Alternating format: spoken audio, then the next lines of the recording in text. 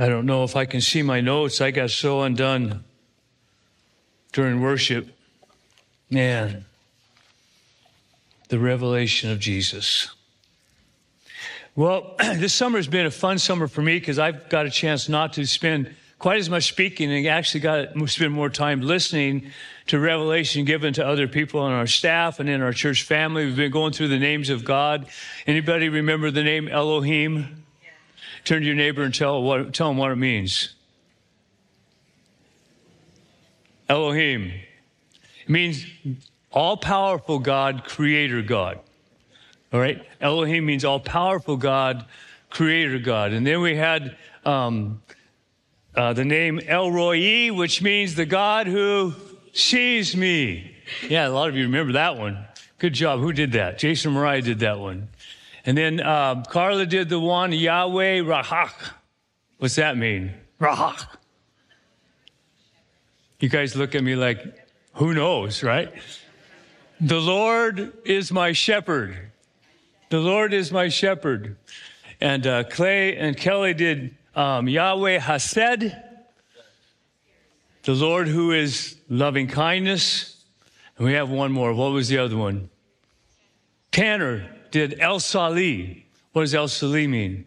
The Lord who is my rock, my strength.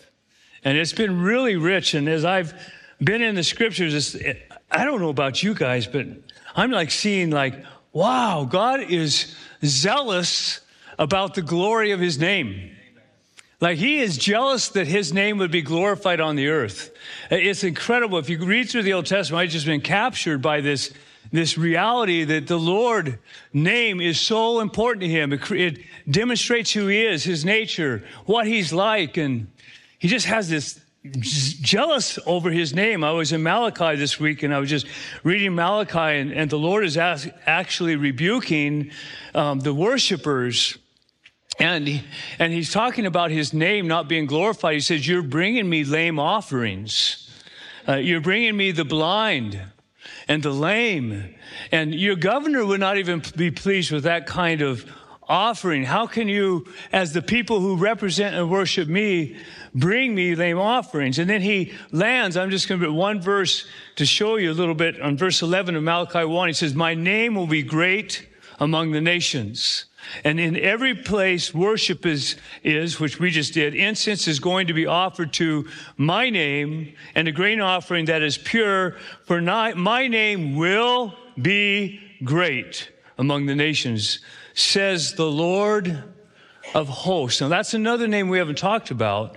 The Lord of hosts was Yahweh Sabaoth.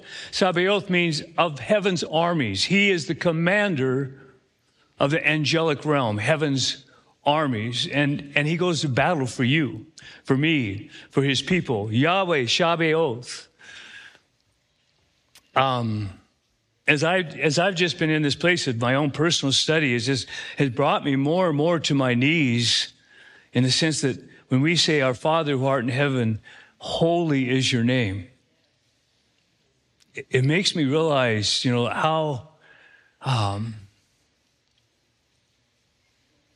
how little we grasp the bigness of God. How little we grasp the bigness of God. And that actually he entrusts his name to us. Like we carry his name. We carry his name.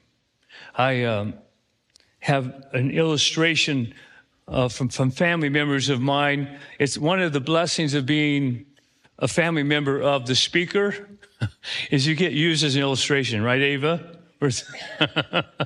I'm not going to use you as an illustration. I'm not your mom. I won't use you.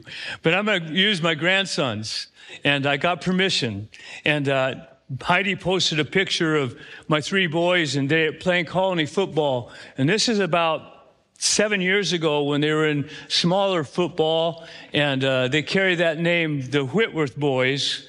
And how many of you know that however they act or play, or how they do life, implicates Jeff and Heidi, their parents. Like how they act carries the Whitworth name with them, right? right? And now they're playing for Colony High, and this Friday night was their first game. And how many of you know now they not only represent the Whitworth name, but now they represent the Colony name. So however they act on the field, however they play, however they pat each other, encourage each other, or even treat the other team with respect, implicates the Colony football team.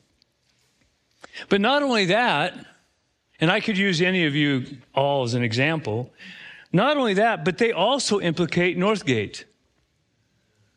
They implicate Papa. You know, how they act on the football field, how they act in the classroom, how they act when they're driving down the road. Eli just got his driver's license. Jesus protect him.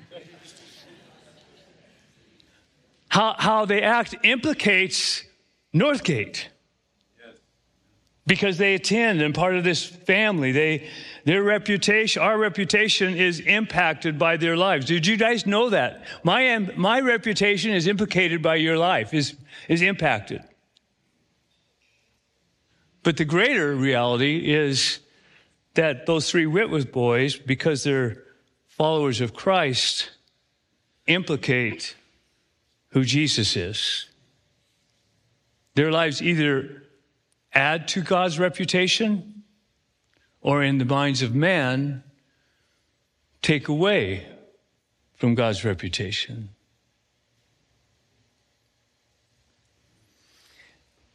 As we've been going through the study of the names of God, one of the things that I've said 2 or 3 different times is that all of the names of God in the Old Testament are immanent in the name of Jesus. In other words, he is the perfect representation, Hebrews says, the exact representation of God. He himself is one with the Father. And so in him is the immanence of all the names. So the question that I really want to talk about today, and actually we're transcending into a new series of messages about names of Jesus that help us understand who Jesus is. Today I want to introduce to you this question: who is Jesus? But before I jump into that, we have to go back to understand the name of Yahweh. So I have a video that will help us with that. They do a very good job of connecting Yahweh, Jehovah. Some of us, including me, like Yahweh, Jehovah, I'm not sure. Let's go ahead and watch this quick video. For thousands of years, every morning and evening, Jewish people have prayed these well-known words as a way of expressing their devotion to God. They're called the Shema. Hear, O Israel, the Lord is our God, the Lord is one. And as for you, you shall love the Lord your God with all of your heart, with all of your soul, and with all of your strength. We're going to look at the second key word here, Lord, written in all capital letters. This is the personal name of Israel's God. We first learn the meaning of this name in the story of Moses and the burning bush in the book of Exodus chapter 3. God appears to Moses and he commissions him to liberate the Israelites from slavery. And so Moses wonders, what if people ask the name of the God who has sent me? And so God responds, tell them, Ehyeh has sent me to you.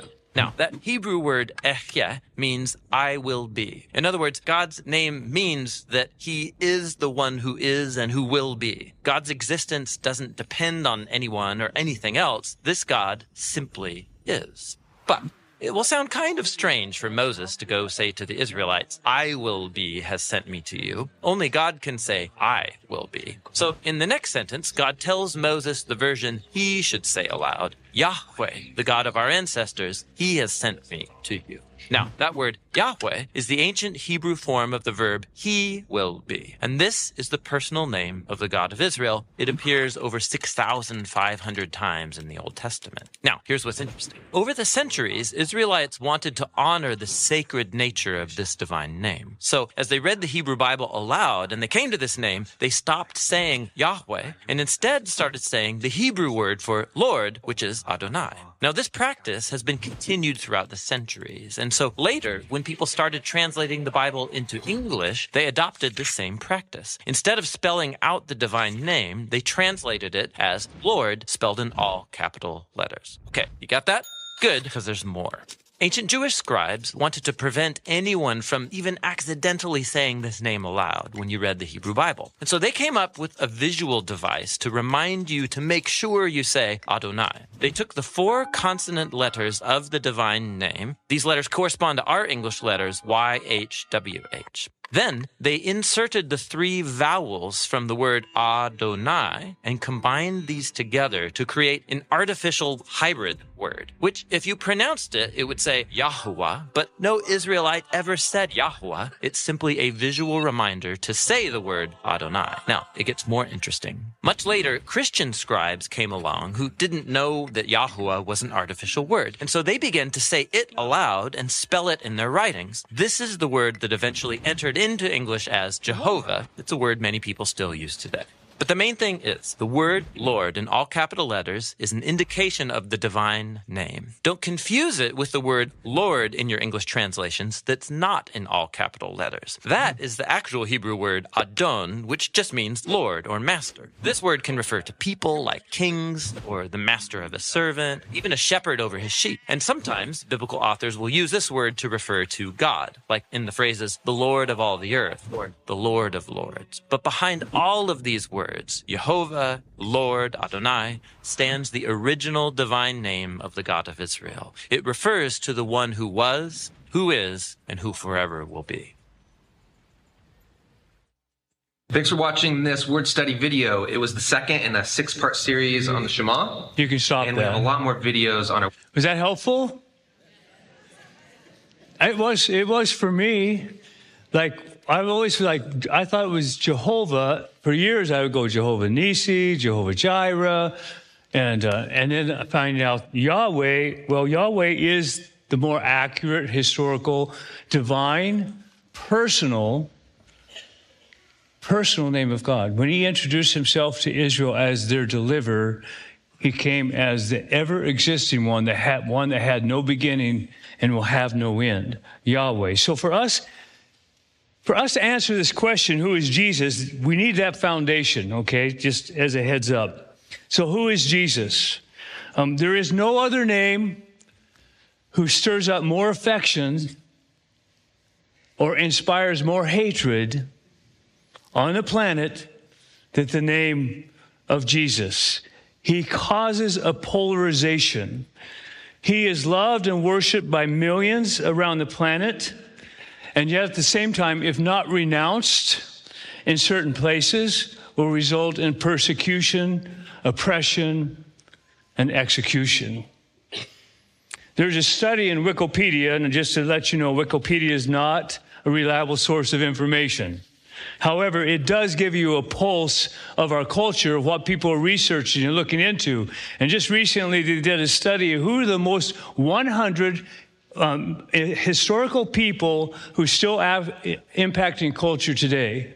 By far and above, Jesus was number 1 research name even today. So people are interested in who Jesus is. So the question for us is, who is he? He's far away, the one that most books have been written by, most songs have been sung. There's nobody even close. The Bible is by far the most popular Bible of mankind. No Bible book has been translated in more languages. And so we ask this question, who is Jesus? You would think that it would be an easy answer, but for most, it's not. So what I want to do is look at 4 different categories of the way people might answer Jesus. The first one I want to look at quickly is our culture. How does our culture view Jesus? He's often a popular punchline. And many of you in either school or workplaces or maybe in your families, he's an amazing swear word. I was listening to a podcast, a very intriguing podcast the other day, and the host, a very smart, intelligent guy, but every time he wanted to express his bewilderment with our culture, his frustration or his anger, he used the name Jesus Christ in vain. And I don't know about you, but when that happens, there's something inside my spirit that goes, ouch! Comedians use him as a topic of humor. Many TV shows It's like The Simpsons play fun of him. He's used in mockery a lot in our culture. If he's not ignored, he's mocked, and his followers are even more so. You throw on top of that the T-shirts that was "Jesus is my homebody," or hip-hop artists thank Jesus for the wars they won, or even some of the confusing movies that's come out about Jesus. We understand that our culture does not take him seriously. What about the religious category? Most religions in their construct change your perspective or behavior so that you connect with the unseen realm, the spiritual realm. Connect with God, whoever they claim God to be. So there is this constructing of our mindset and our behavior so that we connect with the other world. And so all of these religions have to do something with Jesus, because Jesus is the one who has most effectively taught mankind about knowing God. Like the Golden Rule, most religions value the Golden Rule, or even the Sermon on the Mount is referred to by many religions. So what do they do with Jesus? They got to do something with Jesus. Judaism, which is the original language or religion of Israel, says Jesus is a false prophet. Jehovah's Witnesses say Jesus is one and the same with the archangel Michael. Mormons claim that Jesus is the Son of God, but fall short of calling him God and equal with the Father. Universalists look at Jesus as a great man, someone to be respected for his teaching. Baha'i faith says that Jesus is the manifestation of God as a prophet, but inferior to Muhammad. Buddhists say that Jesus was a man of enlightenment, not unlike Buddha. Don't you wonder why Buddha wasn't a swear word? I mean, it just seems like it would fit. Oh, Buddha. And just like, oh, Buddha. It feels good to me. Let's replace Jesus Christ as swear word with oh, Buddha, huh? Hinduism. Jesus is a wise man or an incarnation of God, much like Krishna. Islam. Jesus is a prophet, but inferior to Muhammad. Obviously, most religions attribute positive attributes to Jesus, generally as a great teacher or a prophet, but they fall short of calling him God. Many people in our culture are confused when you ask. I would listen to this one survey where a guy was out on the streets and say, "Who is Jesus?" And most people came up with "I don't really know." So this is your culture. So the third category, we talked about culture, we talked about religious answer for who is Jesus. The third category is your personal answer, who is Jesus. And this is important to Jesus. One day he was walking with his disciples in Matthew chapter 16. You guys are familiar with this. Now, when Jesus came into the district of Caesarea Philippi, he was asking his disciples, "Who do people say that the Son of Man is?" And they said, "Some say John the Baptist, and others Elijah, but still others Jeremiah or one of the prophets." You notice that religion had a lot more to do with their culture then than it is today. Then he asked this question: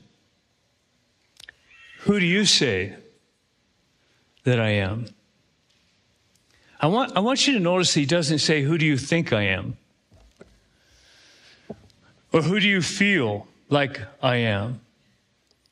He's actually saying, what is your witness like?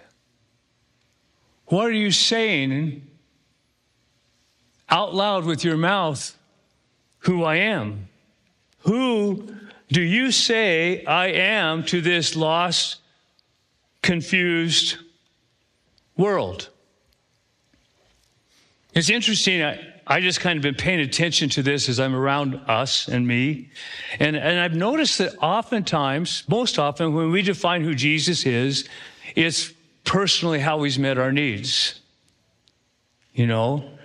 I know that when I was 10 years old, I had somebody tell me at Vacation Bible School that I need to ask Jesus to forgive me for my sins. And if I want to go to heaven, I need to ask him into my heart. And if you don't, you're going to go to hell. I've shared this, no-brainer for me, 10-year-old, that I'm going to pray that prayer. And I did. all the way till I was 21. Like, if I die in my sleep, I prayed the prayer, right? And if you ask me who Jesus was at that point, I said, well, he's my Savior and my ticket to heaven, hopefully. I think many of us, in this room would say, well, when things are going good, he's my cheerleader. Right? If I need a friend, he's the only one that really gets me. He's my therapist. Like when I need to rant and I need to vent, he's the one that can handle what's going on inside of me. He's my miracle worker. When I've exhausted all my other resources, he's the one I run to for a miracle. And don't misunderstand me. He does show up in all those ways. But is that who he is? Is that what he would look for as an answer for who he is? And that's what I want to jump into John chapter 8. So if you're have your Bibles or on your telephones, whatever, let's look at John chapter 8, because John chapter 8 says who he says he is. And just to give you a context, we're actually going to, this whole chapter is worthy of studying for a couple Sundays, but we're just going to jump into the middle of this discussion, this dialogue between the religious leaders of Jews and Jesus, and it's heated. Somebody turn to your neighbor and say, heated. There is tension in the room. And these influential, powerful, religious leaders are angry at Jesus. They don't like him. They don't like he's got so many followers. They don't like how he stood in a place and caused confusion in the atmosphere. They are hot and bothered. But what I love about Jesus is he's not. He's cool and collected. Hey, I just have a word of knowledge right now. I felt like when Elise was sharing her testimony about her family coming to know the Lord, I really felt something on that. And so right now, if you have a spouse or children or parents that don't know the Lord, now's the time to share. It's the season for salvation. How many have somebody in their mind you're thinking of right now? Raise your hand. Lift it before the Lord. Stay right there. Lord Jesus, we're coming in agreement with Lisa's testimony. The people in our family, people in our neighborhood, people that we have witnessed to for years will come to know Christ Jesus. And our witness will be bold, clear, and strong. And all of God's people said, I believe the Lord is going to give you grace today, a new grace to stay calm and collected in the discussion about Jesus. And no matter what the environment, that the Holy Spirit is going to give you a fresh boldness and a fresh clarity and a fresh love to dialogue with those who don't believe and not be bothered. Look at what Jesus in John 8, the example. And he was saying to them, you are from below. I am from above. You are of this world. I am not of this world. Therefore I said to you that you will die in your sins. For unless you believe that I am he, you will die in your sins. I think I can see why this would make them angry. I can see why this is frustrating. They have a self-righteousness about them, and the deliverer is going to deliver them from what? The Roman Empire. But Jesus came to deliver them what? From their sinfulness. And so they're angry. They don't like him. They want him dead. We're going to find out at the end of this chapter that they look to kill him. I want to just say this real quickly. This is really important for us to grab a hold of. We live in a culture that wants Jesus to be tolerant, kind, and inclusive.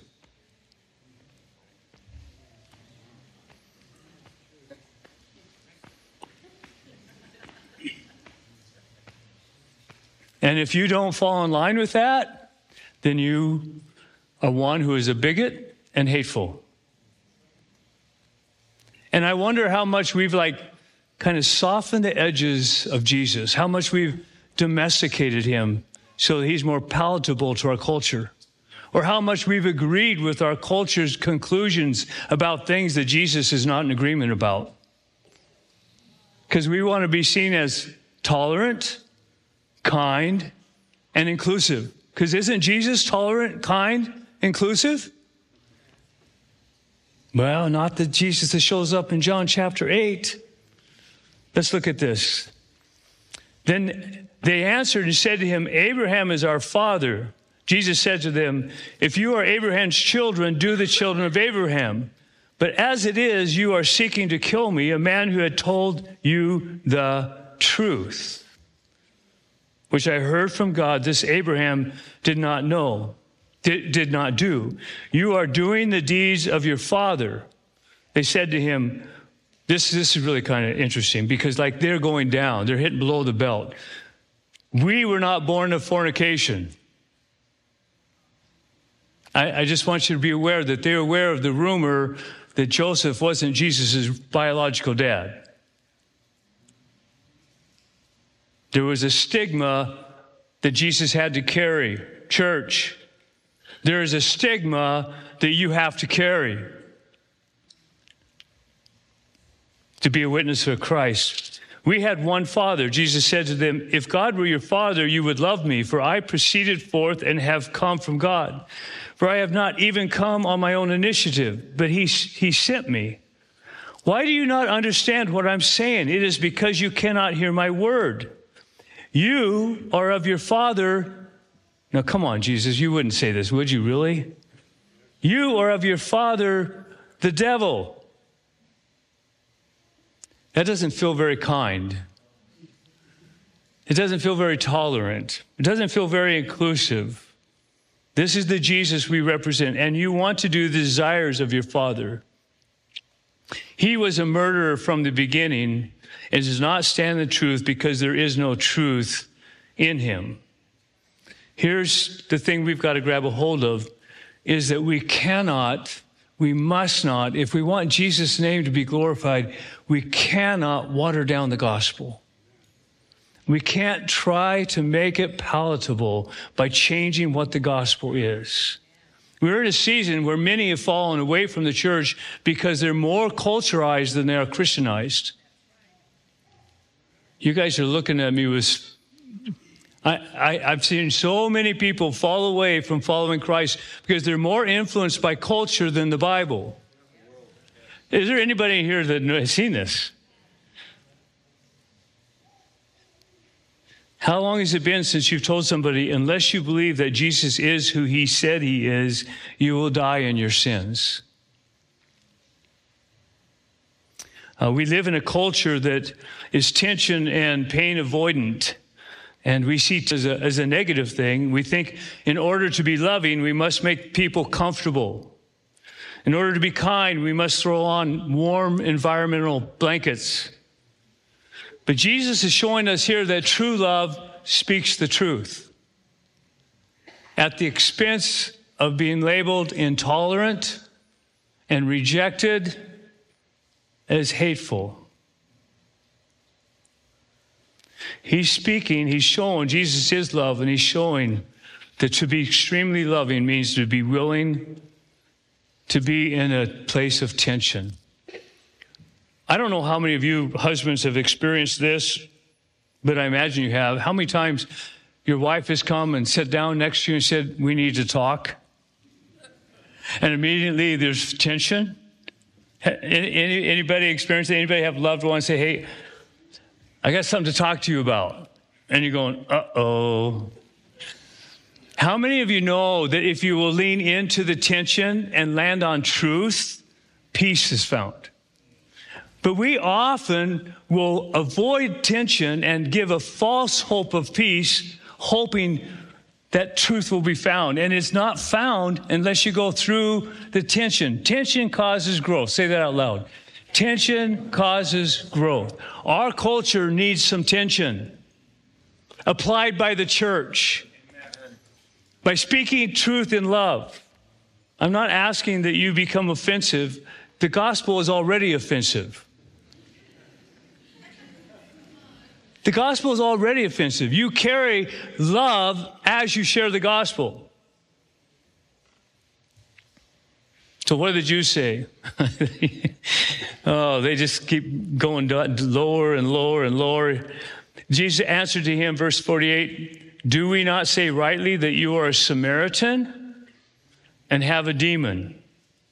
So now they're throwing ethnically charged attacks, calling him, you're one of those Samaritans, those half-breeds. Jesus doesn't even address that. He said, that's not even worthy of me addressing, and saying that he's a demon. One thing these religious people have right is you can't remain neutral on Jesus.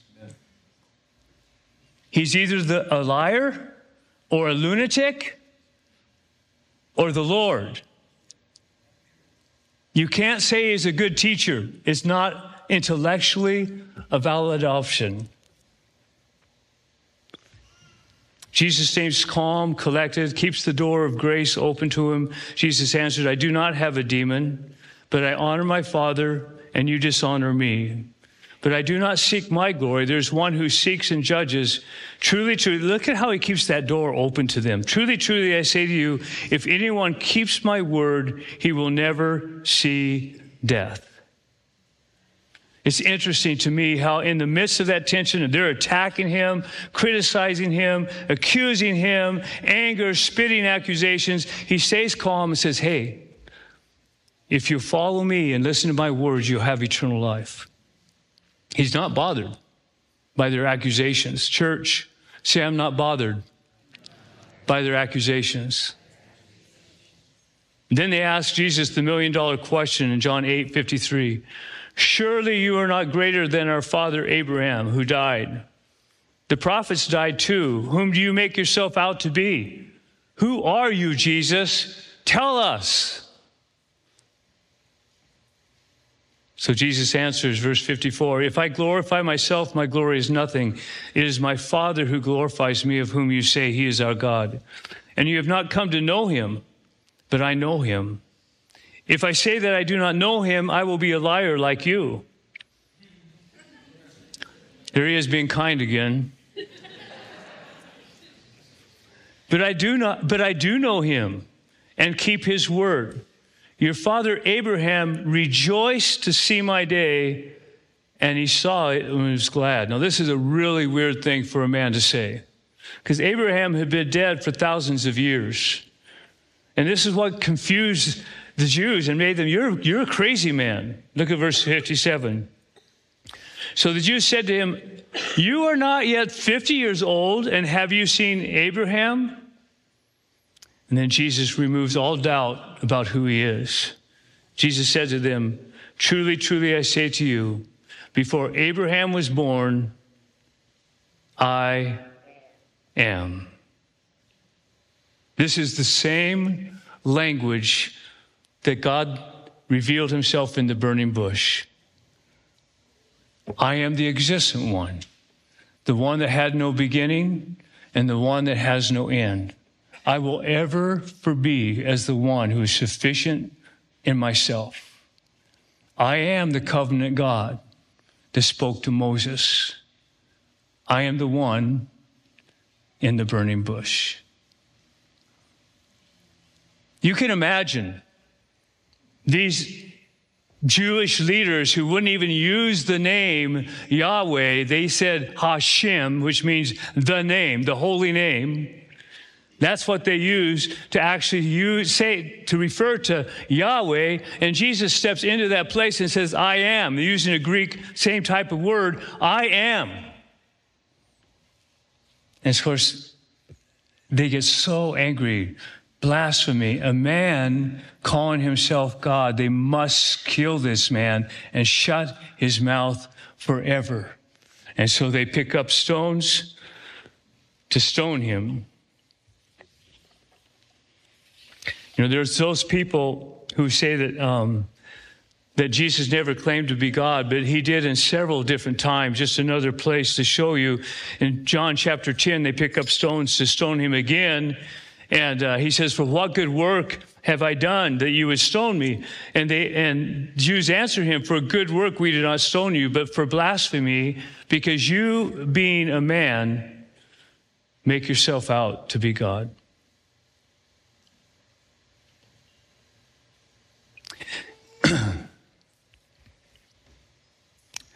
there really is two choices for us, even today, is either we ignore him and say he was a crazy man, a lunatic, or we bow our knees to him as our Lord.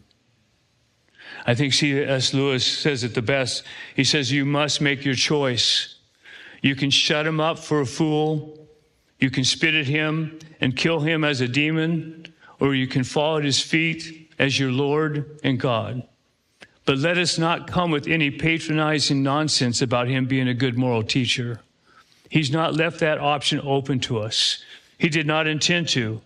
Now it seems to me obvious that he was neither a lunatic nor a liar, and consequently, however strange or terrifying or unlikely it may seem, I have to accept the view that he was and is God. So the question is, if Jesus is the Lord of the heavens and the earth, how do we display him in our days? How do we display him in our workplace? How do we display him to our spouse? How do we make him famous in our classroom? You see, because if Jesus is the Lord, then he is preeminent over everything else in our lives. I mean, he is the one that we bow our hearts to and surrender, like Clay was saying earlier. He is the Lord of the heavens and the earth. And we don't bow to him just because he's God. We bow to him because he's good. Somebody say that. There is nobody gooder than Jesus. But don't bring him down to your level. Don't patronize him as somebody you're so familiar with that you would live like you want, not thinking about his reputation. He should be preeminent in our thoughts, in our ambitions, in our motives, in our goals. We want him to be lifted up. The question I have for us as the church is, does Jesus exist for you, or do you exist for Jesus?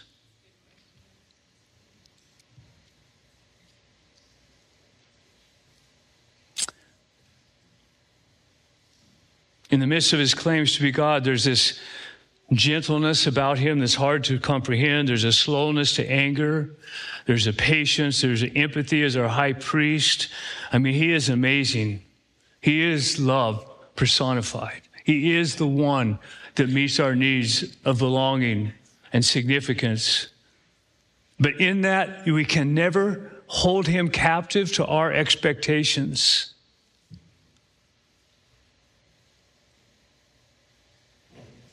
Every one of us today, I believe, needs to reconsider what it means to bow, because he is the Lord. He is a source of life. I said this several weeks ago, and it's something that's been happening in my heart. I honestly believe we become way too familiar with somebody we barely know.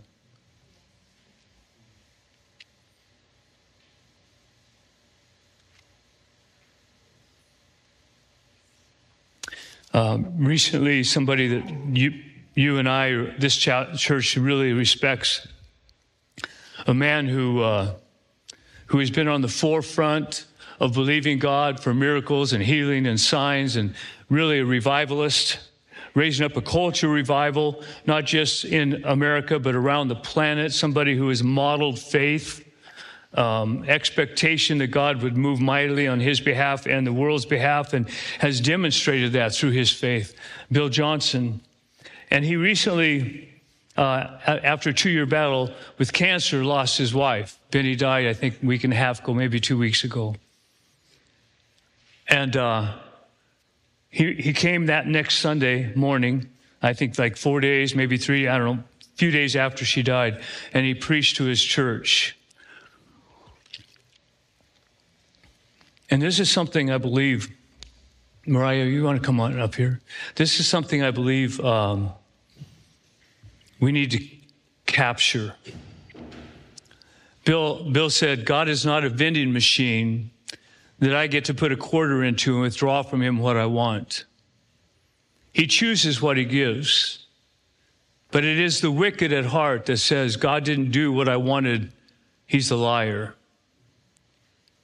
May I never be found critiquing God when things don't go my way.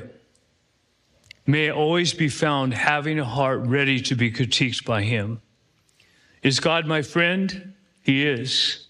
But he's my Lord first. I'll never have the pain I'm feeling right now in eternity. So in this moment, it is my privilege to respond rightly to the Lord of my life with deeper trust, deeper devotion. I will bow before the Lamb on the throne in awe and worship him forever, but never will I have the face-to-face chance to do that while I'm in this kind of pain. So in this moment, I choose to do that. When I said yes to Jesus, I gave up my right to fully understand or to be in charge of my life. What does revival look like? Revival looks like the church being so on fire that the reputation of Jesus' name is exalted in every area of the life, that your witness cannot be denied.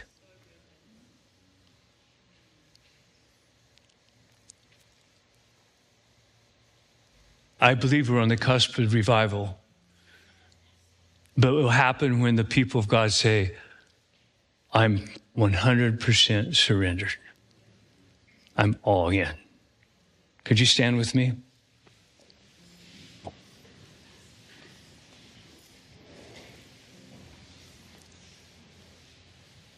I remember the moment.